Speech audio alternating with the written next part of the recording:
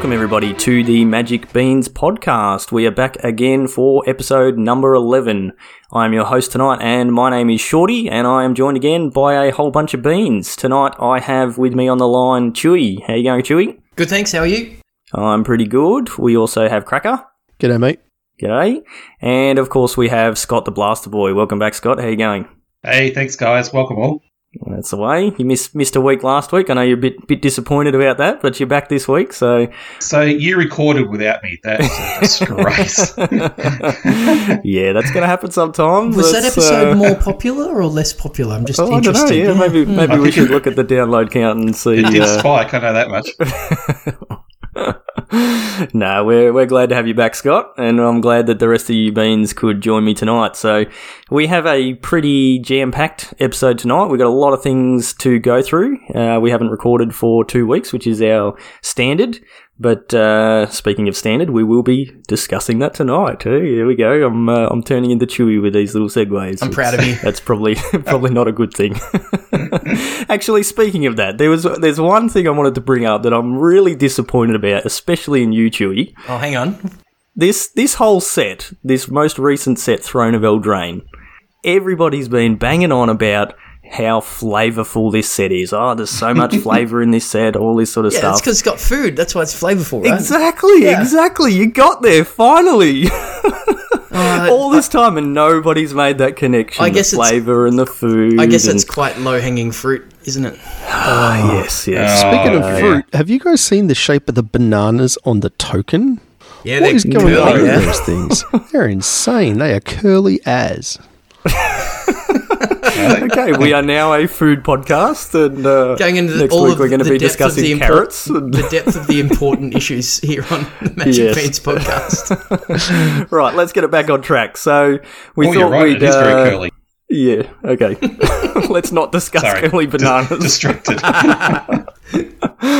All right, so we've had a couple of things that we've been getting up to in the last couple of weeks. So we actually managed as a group, other than Scott, unfortunately Scott couldn't make it, we managed to actually get together last weekend and draft some Modern Horizons. We've been trying to tee up for a very long time to get together and have a draft, and of course our walking card store Chris always has on hand some unopened boxes of almost whatever sets we feel like drafting. So he managed to tee it up. We all headed over to Chewy's place and had a bit of fun. Actually got 8 people together and had a draft. So, Cracker, how did you find that night? I don't think any of us had actually drafted Horizons before. So what did you think of that?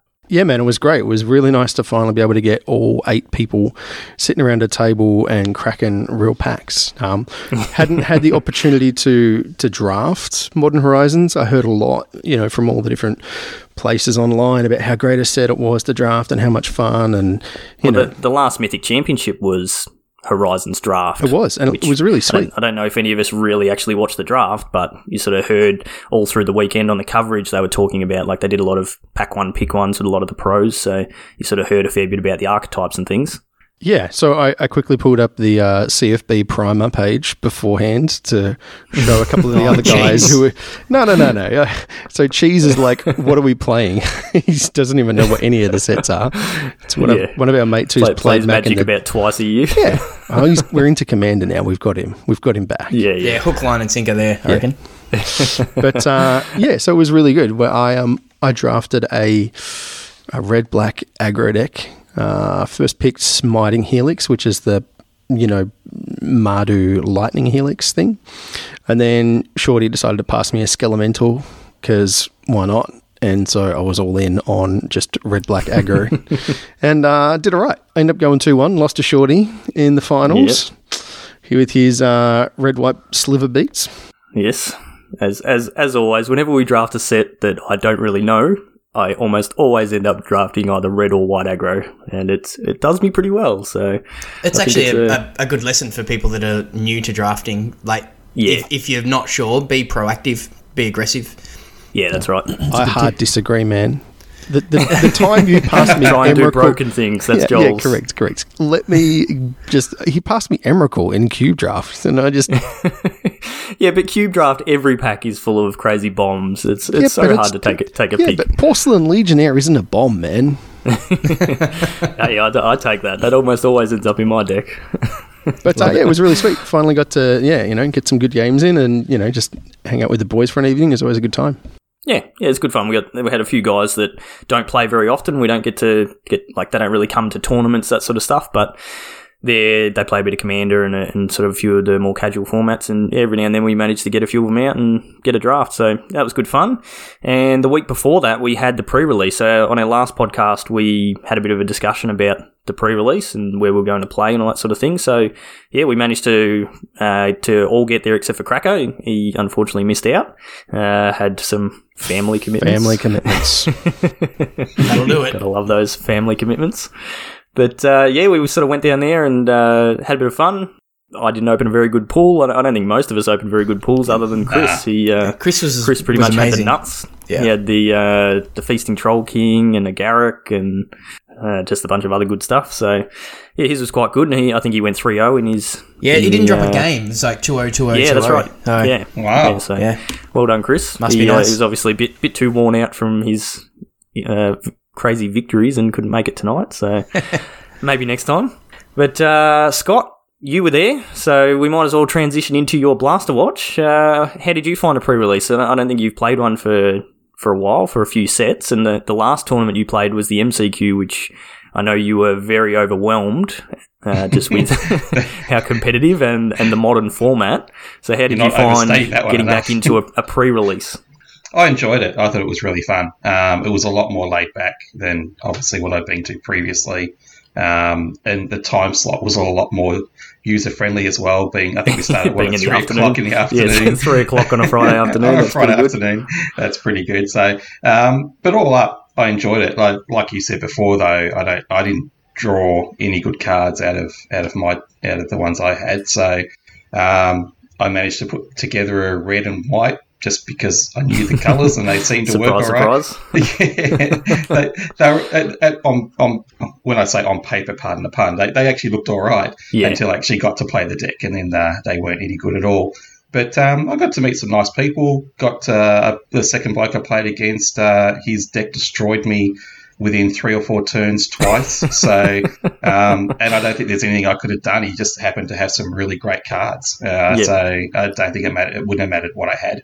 But he was a nice guy, though. The bloke that was sitting next to me, though, playing his game, he was a real bit of a tool. Yeah, right. Yeah. Talking about Chewy, by the way. He's sitting next to me. Okay. but all Cut me deep, man. Cut me deep. Well, there was a guy there with a sword, so... Oh, that's right, the guy with the sword, yeah. No, we're supposed to be encouraging people to play Magic, not scaring them off. Wait, didn't you play Chewy the last competition you guys played? In the MCQ? MCQ I did, yeah. I didn't play against Scott at the pre-release. I was just sitting next to him. Gotcha. Yeah. At the pre-release, we're just sitting next to each other. But no, it was a good afternoon. I really enjoyed it. But you found that sort of level of play probably a bit more suiting where you're at currently in terms of skill level and experience and that sort of thing? Oh, definitely, yeah. Yep. I mean, I want to do some Friday Night Magic now with Standard. I don't want to sort of go into Modern too much. And so if anything, that's encouraged me to do that a bit more. Yeah, good. I'm sort of using the decks I'm creating on Arena. I'll probably turn them into paper decks and play with those and see how we go. So you would recommend a pre-release for new players to get into. Cool. Yeah, absolutely. Yeah, I think the atmosphere is great, and this particular set is very flavourful, as we've discussed. So, tasty. So, yeah, I'd definitely be encouraging anyone that's new to the game to try one of these casual events. It's funny when you talk about the flavour. So, I've got a 5-year-old. My eldest is 5, and I came back from the pre-release, and instead of a bedtime story when we were doing our nightly routine, we opened a pack and we read the cards and the flavor text and stuff. And the following week, we were in at the card store at our local here in Ringwood, and she's now got a mono blue fairies deck. She's 5. Nice. She can't read the cards specifically, but she understands, like if it's got 2 and the water drop, that's how many lands she needs to tap. And she's just into it because she can recognize the fairy tales that the cards are representing. So, like, well done, cool. Wizards marketing team. Yeah, and they've kind of stepped it up another notch at the moment. They're running a promo as a charity thing where they've just printed some My Little Pony Magic cards. So I told my kids about that this morning, and they were ridiculously excited. I was like, there's no way we're getting any of those cards, kids. I'm really sorry. I looked at it and went, what a terrible idea. I wonder how much they are. Should I get them? Yeah. How much are they? I think it's like $50 US for the set of 3, and you buy them through the Magic store or the Wizards Plus store or something, I think it's called. And then there's playmats. There's 3 playmats that you can get, and I think the set of 3 is like $90 US, but it's like $50 for the cards, but they're donating 30 of that to whatever the charity is. I think Extra Life, I think, is the charity that it's for. Yeah. And then the playmats, it's like $70 out of the 90 or something is going to the charity. So it's a good cause. So if anyone's interested in that sort of stuff, and if you're into My Little Pony, which personally I'm not, I was going to buy them for my nephew, Billy. Yeah. Yeah, he would love those, actually. He'd love them. I don't know if they're still available or if they've sold out, but I did hear on a podcast I was listening today, people were talking about it. So, yeah, I don't even know if they're actually for sale yet. But, yeah, have a look at the Wizards site and see, because, yeah, Wizards of the Coast, who makes Magic, is owned by Hasbro, and Hasbro owns My Little Pony. So they did last year, maybe the year before, they did a Transformers set that was released at, what was it called? The con San Diego Comic Con. They did. It was the HasCon. Oh, that's right. Yeah. And they did which I don't think was very successful. They did the Ravnica Dungeons and Dragons campaign as well. Yeah. So there's a lot of crossover, because the companies own a lot of intellectual property for various other games. So yeah, it's cool to see them actually branching out and using those things, because if you've got a whole bunch of people that are into My Little Pony, all of a sudden they hear about, there's these sweet cards, have a look at these. What's this? It's a game called Magic. Well, yeah, there's another audience that you can try and suck into the cardboard crack addiction. So one thing I just wanted to touch on, Scott, talking about your pre-release, is not specifically me, but some of the others who were there noticed a few things that you were missing while you were playing, and not to have a go at you or anything like that, but it kind of highlighted to us that for you, the bulk of your play currently is Arena, and going and playing in paper is very different. And this is a topic that's on our list to talk about, but is that something that you noticed personally at the pre-release, that all of a sudden you had to remember to do some really basic things? I felt that way more so at the Mythic qualifier, where I really had to stay very focused on what cards had what buffs on them. This time round, though, it was just dumb newbie mistakes. It was, and I couldn't, Chewy sort of pointed out at one point, he was watching as I was playing a game, and one of the cards, and I can't remember what the name of the card is, but it's the red Sir, the Red Knight. I can't remember the name of it. Where if you want, you can just tap it and he just does 1 point of damage. The opponent I was playing against was on 3 life, but probably at about 4 or 5 turns, and I could have killed him at any time. You know, just using that one damage a turn. And I just didn't, because I didn't know the card very well, and I didn't take the time to learn the card. It was just a typical newbie mistake.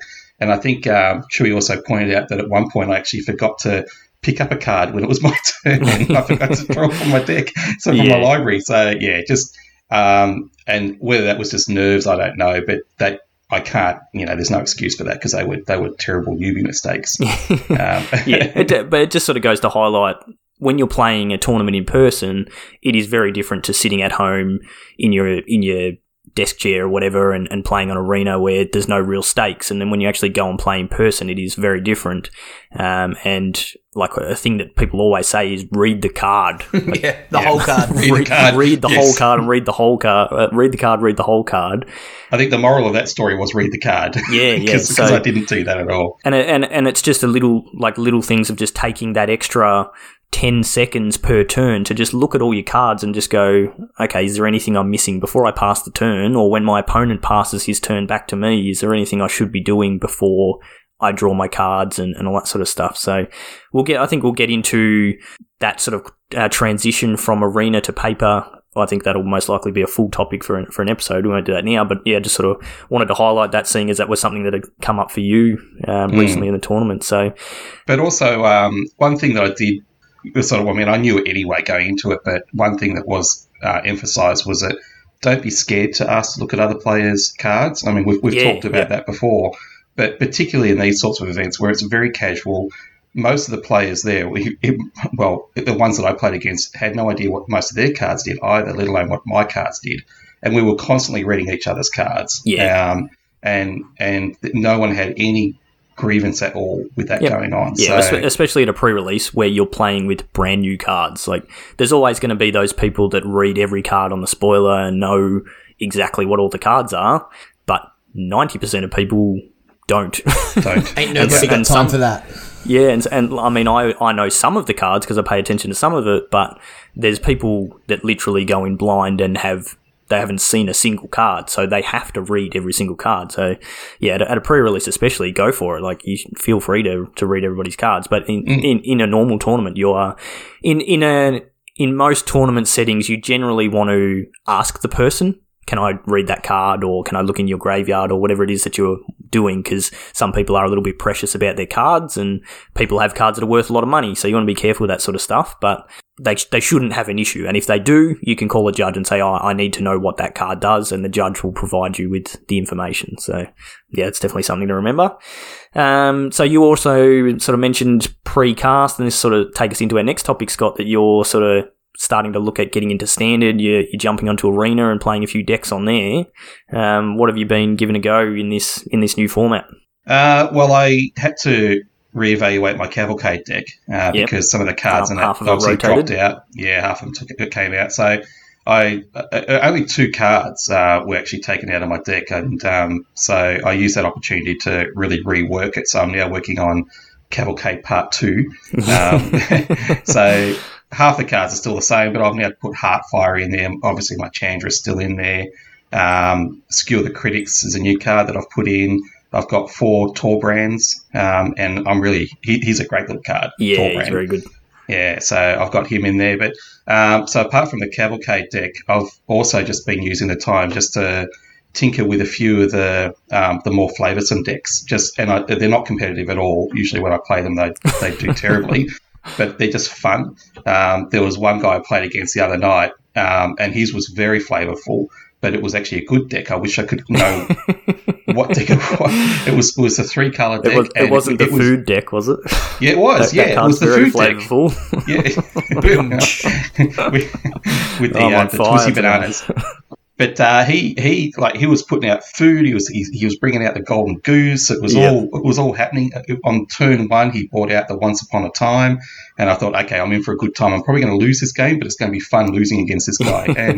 and the amount of stuff that was just going on was good. So I've created my second Cavalcade, and I've also created a 7 Dwarf deck, which keeping it competitive.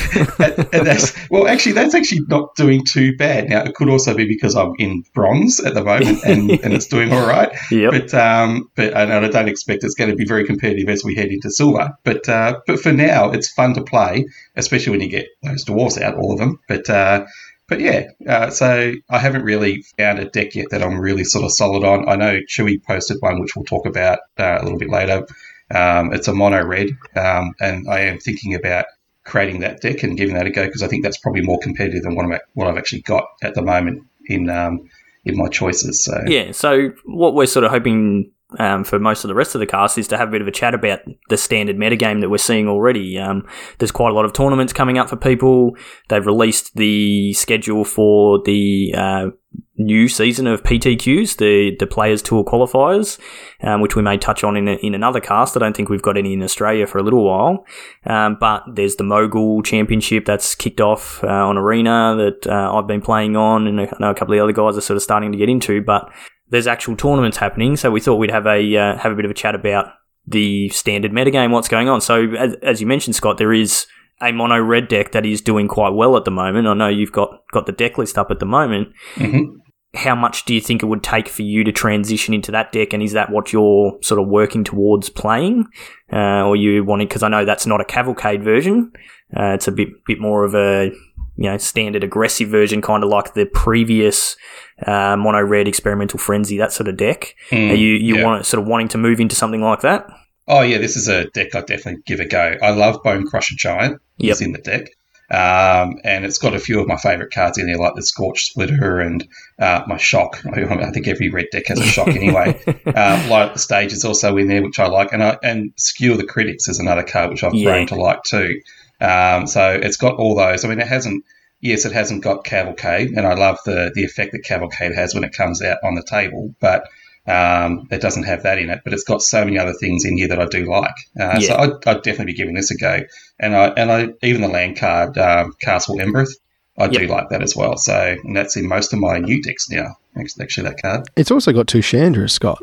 I know, but they're sideboarded on this. What's going on there? That's ridiculous. I guess Torbrand mine wouldn't be sidebound. Right? Actually, no. But see, I like Torbrand too, so I don't know what I'd take. Can't play too many 4-drops in your red deck. Yeah, Chandra's only 3. Yeah, Chandra's 3. Oh, it's 3 Chandra. The 3-mana Chandra doesn't really fit in this deck as well, because it works really well with Cavalcade, because you're creating 1/1s. Mm-hmm. So then that's triggering all your Cavalcades. But when you're not playing Cavalcade, it's not quite as good. Like Chewy said, like the 4-mana Chandra, you've got 2 Torbrands and you've got 2 Frenzies. That's a fair few 4-drops for your 20 land deck. It's it starts to be a bit too much. Yeah, but the deck still looks good. Like I've played a ton of mono red in the previous season, and this deck looks good. I don't know if it's good enough, as we'll get into some of the other decks tonight. But it's good and it's aggressive, and it's also cheap. So I know we've got some of the breakdowns on some of the decks for us. The reality is we basically play on Arena, and the mono red deck has 0 mythics and 19 rare wildcards, which is the main wildcards that people struggle to get on Arena. So it's pretty cheap. And if you've played mono red in the previous season, like I know for you, Scott, you'd already have most of this deck. So I do, yeah. It wouldn't take you much. It might be 5 or 6 or something like that wildcards to get into this deck, and you've then got a competitive, aggressive mono red deck that can actually sort of grind your way up the ladder. So yeah, if you're looking for a budget option that's actually good, and mono red's kind of been that for quite a while, then this is definitely a good deck to look at. So Chewy, I know you've been playing a bit of Standard. What decks have you been giving a go? Well, from the deck with the least number of mythics in mono red to the deck with the most, I've been playing the Czech Cavalry deck, which is there's a member of the MPL, Martin User, who's from Czechoslovakia, and it's a deck that plays the Fires of Invention with the Cavalier of Flame and Cavalier of Gales. They ride horses. Czech Cavalry, that's the name. Otherwise known as Jeskai Fires. That's another common name for it. I didn't realise it was way called more Czech boring though. Yeah, well, there's a Planeswalker version, so Jeskai Super Friends, which uses Fires of Invention, but it's just so much fun to because you can literally just 20 people with this deck in one turn. What is this deck doing? So like Fires of Invention was a card that not many people flagged as being really good in the spoilers or in the preview season, and we definitely didn't talk about it. So do you want to read that one out? Yeah, I'll read it out. Yep, it's an enchantment. It's 3 and a red, and it says you can cast spells only during your turn, and you may cast no more than 2 spells each turn. You may cast spells with converted mana cost less than or equal to the number of lands you control without paying their mana cost. So good old Wizards printing free spells again. Exactly. So because that's never broken. We've never spoken about that. So the deck plays a bunch of lands, like 29. So it's trying to get just a number. Yep, a number. And it's got a few cards that are there to kind of just keep you alive whilst, you're getting to your Fires of Invention. So you've got some Bone Crusher Giant, which are good removal spells, as well as a good roadblock. And then you eventually cast and Deafening Clarions to sweep up all those little mono red creatures, and then you stick your fires, play your 5th land, and then you can play 2 Cavaliers in a turn without tapping any mana for it. So Cavalier of Flame has an ability where you can pay 1 and a red and everything gets +1/+0 and haste. So you can do enormous amounts of damage with in one turn basically. So it's almost like a combo kill, and I'm having a lot of fun with that. So sometimes you don't draw your fires, and you blow some stuff up, and then you start playing 5/5s, and you can win that way. But then you've got like the hard casting the Cavaliers isn't that bad. They're still pretty good. Only 5 mana for a 5/5 flyer or a 6/5 on the ground. It's great, and they've got comes into play that and also dies brainstorms. Yeah, exactly. So it's the deck's really powerful, really fun. Takes great advantage of Castle Vantress as well, because you're often not tapping your lands at all. You can scry, at the end of your opponent's turn or in your own draw step, and you get a look at some extra cards. The deck's just got a lot of power. It's really, really good. Recommend it. Seems like quite a good one. This deck destroyed my dwarves, I think. Yep, could do. I'm looking at the list now, and I'm thinking, this looks familiar. Yep. So it's got 8 mythic rares, 24 non-land rares, and 23 rare lands though. So you want to make sure you've got your supply of wild cards nice and healthy. Yeah, I haven't spent wild cards for ages, and I was like, I've got heaps of wild cards. I had like 25 mythics and about 25 rares just kind of saved up, and I could not afford this deck. Yeah. it's ridiculous. 47 rare wild cards you need. That's that's a lot. And it's worth it. So like a fair few of them are from the previous standard. Like you've got a lot of your lands, like your shock lands from the guilds, from the Ravnica sets. You've got your temples from M20. So if you've been playing, you've probably got some of those. Like Deafening Clarions and things like that. They're all also from the old sets and Teferis. So you've probably got a fair bit of it, but there's still a lot. You could trim down a little bit. You could not play Fabled Passage, and that would save 4. And there's Drawn from Dreams, which is amazing, especially when you're not actually paying mana for it. It's 4 mana. Yep. Look at the top 7, but you could play a cheaper card draw spell in that space. A cheaper being a lower rarity. You could have that sort of budget version, but like the deck's great. You can't play it without the 8 Cavaliers, which are all mythics. So exactly, that's a lot of wild cards going there. So if you're interested in playing this deck, you have to be pretty interested, because if you're willing to burn 8 mythics, then you want to be playing this deck for a little while. So just keep that in mind. So you mentioned earlier, Shorty, that you've been playing in the Mogul event. What have you been playing in that? Yeah, so I had my first challenge on the ladder for the Mogul event Tuesday night, I think it was. Tonight is Thursday night, so a couple of nights ago, and I actually have another one teed up for after we finish recording. Nice. And I played in the events that they had on Arena over this weekend and last weekend, where you could play any deck, so you had access to any card, just to kind of give me a bit of a go of what I might want to play. Tried a few different decks, had a bit of fun. At the end of the day, just went, everybody is saying Bant Golos, or the Bant Lands or Bant Ramp deck, is just the best deck, and you've got to have a really good reason to not be playing that deck. And I looked at the list and found I only needed to spend 10 rare wildcards to get into it, because I'd played the Golos Scapeshift deck previously, and thought, I'm just going to go with the best deck. I'm playing a tournament or an event that I want to do well in, so I'm just going to go with the best deck. And that deck is ridiculous. Oh, it's awesome. What's it called again? I hate it. So it's Bant Lands. If you're looking on MTG Goldfish, Bant Lands is the name of it. But basically, you ramp, you get a ton of lands. You play 28 or 29 lands, a whole bunch of one-of lands. So you get a whole bunch of different lands with different names, because the main thing you're trying to do, get Field of the Dead into play, which is a land from M20 where, when Field of the Dead or another land enters the battlefield under your control, if you control 7 or more lands with different names, create a 2/2 black zombie creature token. So once you hit 7 lands, and one of them being Field of the Dead, every land you play after that, you're generating a 2/2 zombie. So once you have multiple Field of the Deads, every land you play, you're getting multiple free 2/2 zombies. And then you do things like Circuitous Route and put 2 lands into play. Yeah, so you play your Growth Spirals and your Circuitous Routes, and Golos. When you play Golos, he goes and gets the land and puts it on the battlefield. So you're just pumping out lands and you're just getting free zombies and just overwhelming the board. And then you're playing cards like Hydroid Krasis to gain you back a bunch of life and draw a bunch of cards. The Realm Cloak Giant lets you wipe the board and then play a giant as a threat. So the version I'm playing, I've tinkered with it a little bit. I'm actually playing 2 Fae of Wishes, and I've got a few cards in my sideboard that I can go and get. I quite like that. I've trimmed down on a couple of Teferis because I've found them to be not that good, and I'm also playing just a one-of Beanstalk Giant. I've found that to be quite good. Go and get a land, and then it's just you. So often in this deck, you're playing really long games.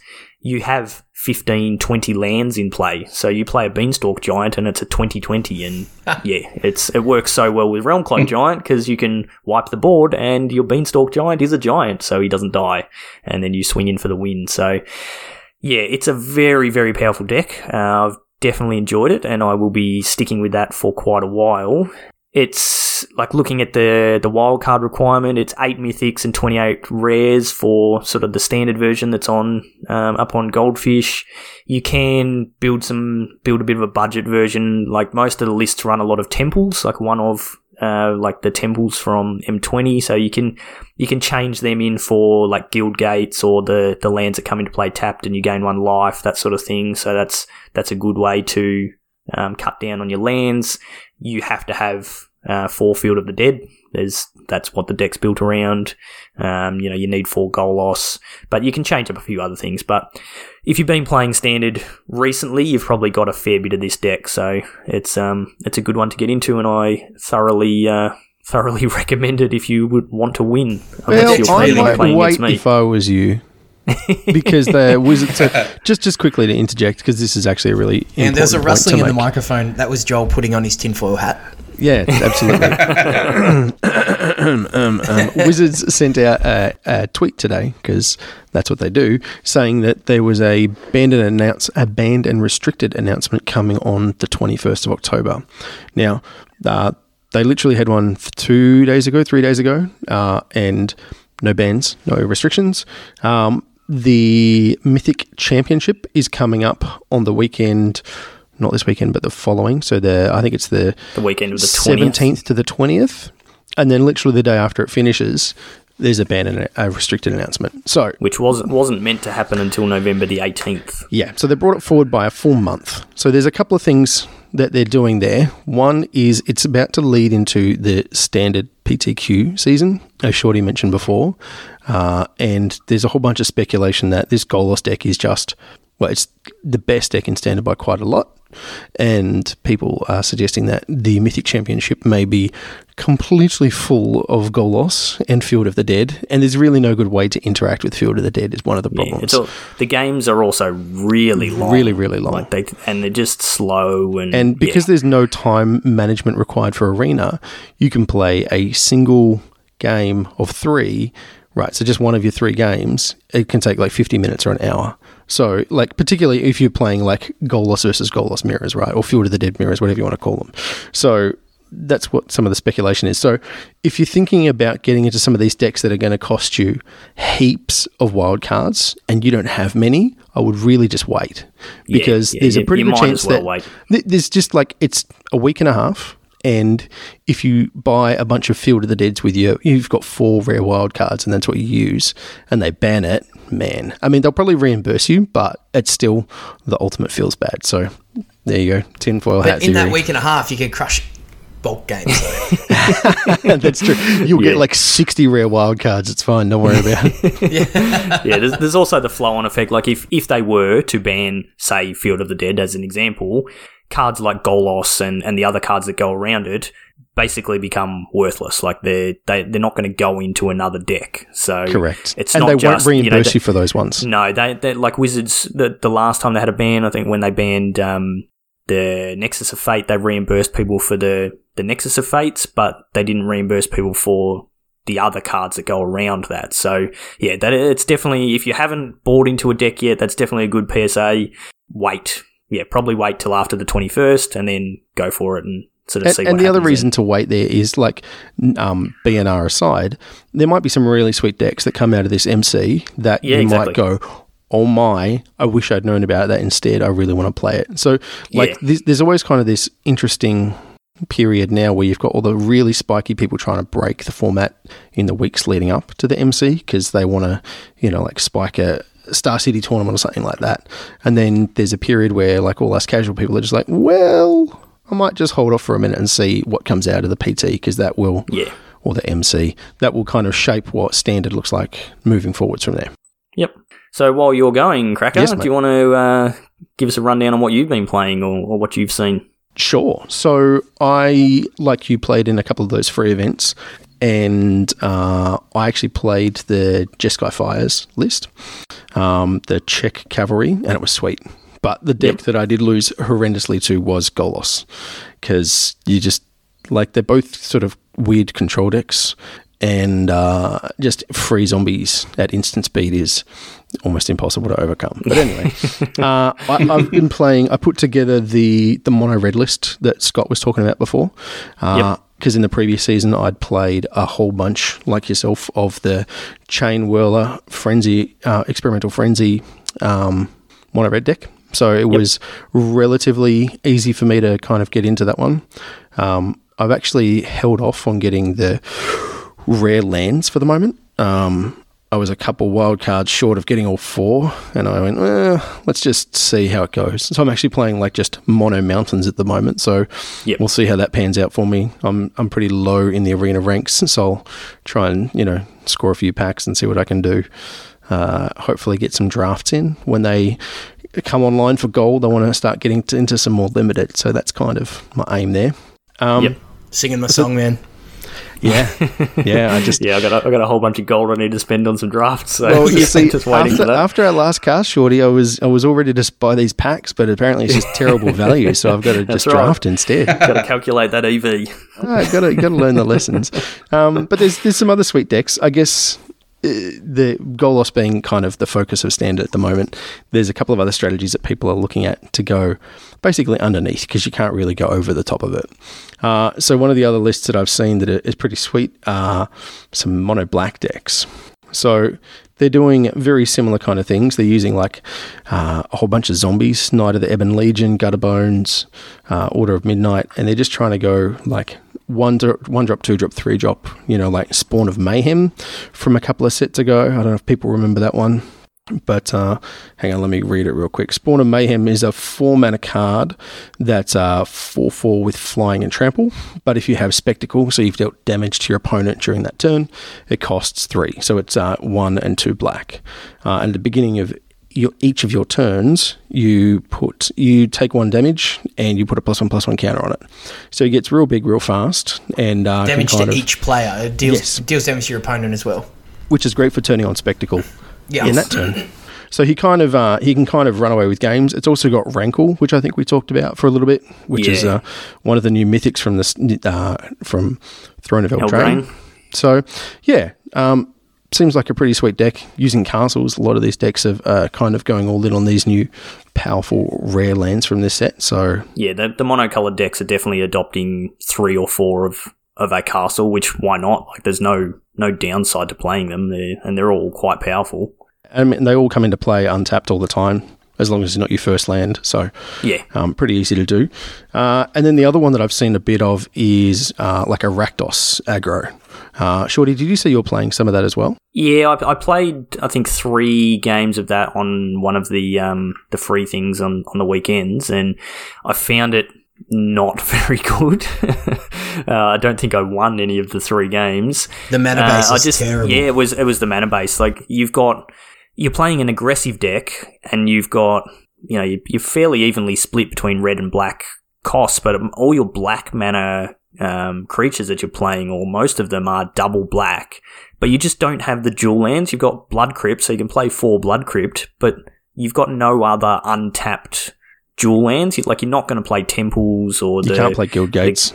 Yeah, you can't play Guild Gates, anything like that. In an aggressive deck, that just doesn't work. So, like, looking at the mana base on this deck, it's 4 Blood Crypt, 1 Black Castle, and then 8 Mountain, 10 Swamps. Like, it's like a draft deck mana base. It's horrible. But you're trying to have black on turn 1 and then red-black on turn 2 and black 1 on turn 3. Like, the demands on the mana... I think it's a really powerful deck, but you will lose games to your mana base a lot, I think. Yeah, and that was what I found in the games that I played. And I found cards like it's playing 4 Robber of the Rich. That card, like, there's a fair bit of hype about that card in the previous season, and it just has not turned out to be very good at all. I never ever got to cast a card off of it. So, and I'm hearing that from other people that it's just, people that have played 25 matches with Robber of the Rich and they've cast 1 spell off of it, and it just hasn't panned out. So it's that a hasty grizzly bear, right? That's all but it is. There are common 2/2 like double red creatures that do exactly the same thing. Yeah. So like, why spend your? Is it rare? It's a mythic, isn't it?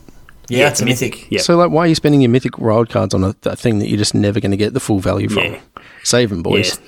So this deck is also quite expensive. Like, it's 11 mythics, 35 rares. Like, that's a lot of rares because pretty much all of your creatures are rares, and it's not worth it. I don't think. Maybe if things change, or maybe when another set comes out, like the next set is Theros. Maybe we don't get the rest of the temples. Who knows? You get some sort of other dual land, or maybe in a couple of sets' time we get another red-black untapped dual land. Then, maybe it'll be a good deck by then. But I think at the moment the mana just really kills that deck. So I would be avoiding that deck. So I think the other big deck that's sort of getting around at the moment is the Simic Food deck. So I don't know if any of you guys have played against that deck. I've played against it a fair amount, and I think Scott, even precast, was saying that he came up against it a little bit, and the deck's pretty good. I haven't put it together yet, but it's it is a deck that can sort of grind, and I think if Joel's tinfoil hat isn't too tight and they actually do ban Field of the Dead, this might just be the best deck to fill that vacuum. It will become the boogeyman of the format. So it's the best Nissa shell that we've got, right? So Oko. Both. They're doing Nissa, unless you're Riley Knight, and then it's Oko. Sure, because you're an Aussie. They're doing like Gilded Goose into Oko, which is just a stupid card. Yes, I don't know why they put all those lines of text. Why doesn't it downtick to turn a creature into an elk?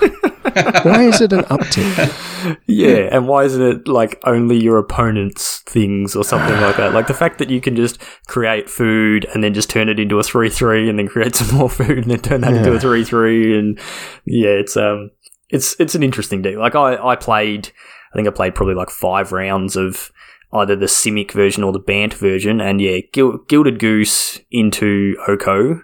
They just can't, unless they've got a Murderous Rider, you just can't kill Oko. It's so hard to kill. Like you play it on turn 2 and you plus it +2 to create a food. It's got 6 loyalty.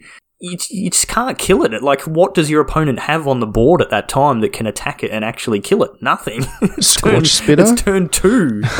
Yeah, but that doesn't kill it. No, I know. Doesn't do anything. And so then you just continue ticking up, and it's a crazy card. The thing I did find with it, I sent the guys a couple of screenshots of games that I'd played. I had games where my Oko was on. I had one game where my Oko was on 25 loyalty, and I still managed to lose the game because it just never, his minus ability was just never relevant in the matchup that I was playing. I can't remember what I was playing against, but it was just never relevant. And that seemed to be pretty common. Like he would just be on really high loyalty, and there was just kind of, you were generating value, you were creating food, and if you had other things to do with that food, then that was great, or you were turning all your opponent's big creatures into 3/3s and stuff like that, but you just continued ticking up and ticking up and ticking up until someone played a Teferi and bounced your Oko, and then you played it again and continued ticking it up again. So, yeah, very, very powerful. I found the deck to be very powerful, but it still was not as powerful as Golos. That's, the Golos deck is just better. So, yeah, Cracker, you got another one? Yeah, there's just, a pair of decks that are starting to kick around. Actually, there's 3 variants, but they're based around innkeepers. So they're all adventure-based decks. Yes. Yeah. So there's 2 main ones. So they're all green-based. So there's green-white, which is really aggressive. So they're basically just trying to throw out as many cheap creatures as they can. Innkeeper basically doubles your adventures, right? Yeah, so it's when he's a 1-mana 1/1 for green. Mm-hmm. When you cast a instant or sorcery with the adventure mechanic, you copy it, create a copy of it. So yeah, right. you're playing just a whole bunch of creatures that all have the adventure mechanic, and you're just doubling up. So you're just doubling up your value every time by having that guy. So no, I've just completely messed that up. That's the wrong one. I was thinking of the Lucky Clover, which is not in this deck.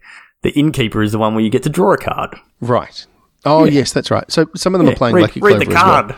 Read the card. I just see we had all these other decks listed out, and I went, oh wait, I've got one more to talk about, and no one was ready for it. But no. This is just we're just drawing back to the read the card lesson from earlier. Exactly. We did this deliberately. Yes, to illustrate our point. See? I am not a bean. So the green-white version is basically it's an aggressive deck. And then they're still using Venerated Loxodon, which is the Convoke creature from one of the Ravnica sets. Yeah. So you tap your creatures and they get a +1/+1 counter on them. And so they're kind of going wide and tall with that.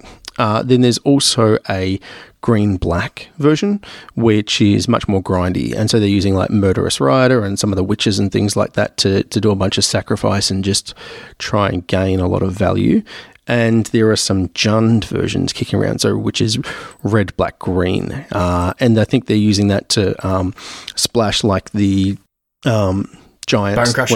Bone Crusher Giant to use like Stomp and, the Lucky Clover. So you can, cast the adventure side and shock 2 things at once or, kill 2 things with your Murderous Riders and that sort of stuff. So that's the other deck you might see kind of kicking around in that family of adventure decks. Yeah, it's pretty cool. And again, the Edgewall Innkeeper was a card that nobody really looked at in the previews because Sam Black did. It was yeah. We won't talk about Sam Black. He's a very good out of the box thinker. I looked at it as a potential limited card, right? I was like, if you drafted Bulk Adventures, then I could see, adding one of these as my 23rd card or something and get some value. But yeah, it's certainly better than most people thought. Yeah, well, it was so hard to tell without playing with them how good the adventure mechanic would be. And it turns out being able to use 2 parts of your spell every time is really good, which we should have known from Flashback and all that sort of stuff. Like, how good have cards with Flashback been over the years where you get, or Aftermath, the one from the Armenket block. Yeah, being able to use your spell for 2 different purposes is great. It's card advantage as you said. So when you've got a 1-mana creature you can play on turn 1 that every time you cast one of those things you also get to draw a card, it just it keeps the engine running, right? I mean, engine just never run out. It's an engine card. So it itself doesn't win you the game, but it lets you keep drawing into those things that will gain you overwhelming value, basically. And having a card like Once Upon a Time, which pretty much all of the decks that are playing green, I don't think there's any that are playing green that aren't playing Once Upon a Time, that card has turned out to be really powerful because you have that opening hand and you go, you know what, this hand's pretty good, but it doesn't have an Innkeeper. I'm going to keep it and I'm going to draw my card for turn 1 and then I'm going to cast my Once Upon a Time and, oh, look, there's my Innkeeper. Okay, play a land, play my Innkeeper, away I go. The amount of times I've had an opponent find their Goose to cast their turn 2 Oko. Oh, yep, it's disgusting. I did that. Yeah, so many times. And yeah, you do the same thing in the Golos deck. It's you cast it on turn 1 and you find your Arboreal Grazer and it's like, okay, sweet. Well, now I'll play my land, my untapped land, play my Grazer, play a Guildgate, and away we go. So it's a very, very powerful card. Card seems really good, yeah. Who would have thought free spells are powerful? At least we called that one. Yeah, I think everybody called it. Yeah, I know, but I'll take the win where we can get it. That one was obvious. Yeah. So I think that's most of the metagame. Sort of a breakdown. So I know, Chewy, you had something else you wanted to mention. Yeah. Before we moved on. When we have sort of introduced each deck, we counted out the number of wildcards you needed, and there was a time I was late to the party on Arena. You guys have been playing it longer than me, and so I didn't have the stockpile of the card collection or the wildcards. And in the last season, the M20 season, I drafted a lot, like multiple drafts per week, and that churned out wildcards for me like nothing else. And you were just paying gold for those drafts as well. You weren't actually paying money. Yep. No. So I had a pretty good run. Like I figured out the format. I ended up, just nudging, got my nose over the line on Platinum by the end of the season. I only started drafting halfway through the season, so I really enjoyed the format, so I wanted to play it a lot, and I kind of cracked the code a little bit. And I watched the number of wildcards that I got kind of go through the roof, because it was you get prizes as like packs as prizes, so you get more wildcards because your little clock spins around. So it's really good. And then the value that you get out of the pre-release bundle when you get the 50 packs for $50 or whatever it works out to be. Yep. That is like the best value that you can get on Arena for packs, and it's I recommend that. So anyone who is wanting to get into Arena, when the next set comes out, make sure you jump on that bundle, because you just can't beat that for value. Yeah, we definitely mentioned that in the last cards, and I think one thing we did actually miss on that on our episode on Arena was what you just said. So every time you open a pack, there's a little in the screen where you open your packs. There's like little counters in the corner of uncommon and rare wildcards.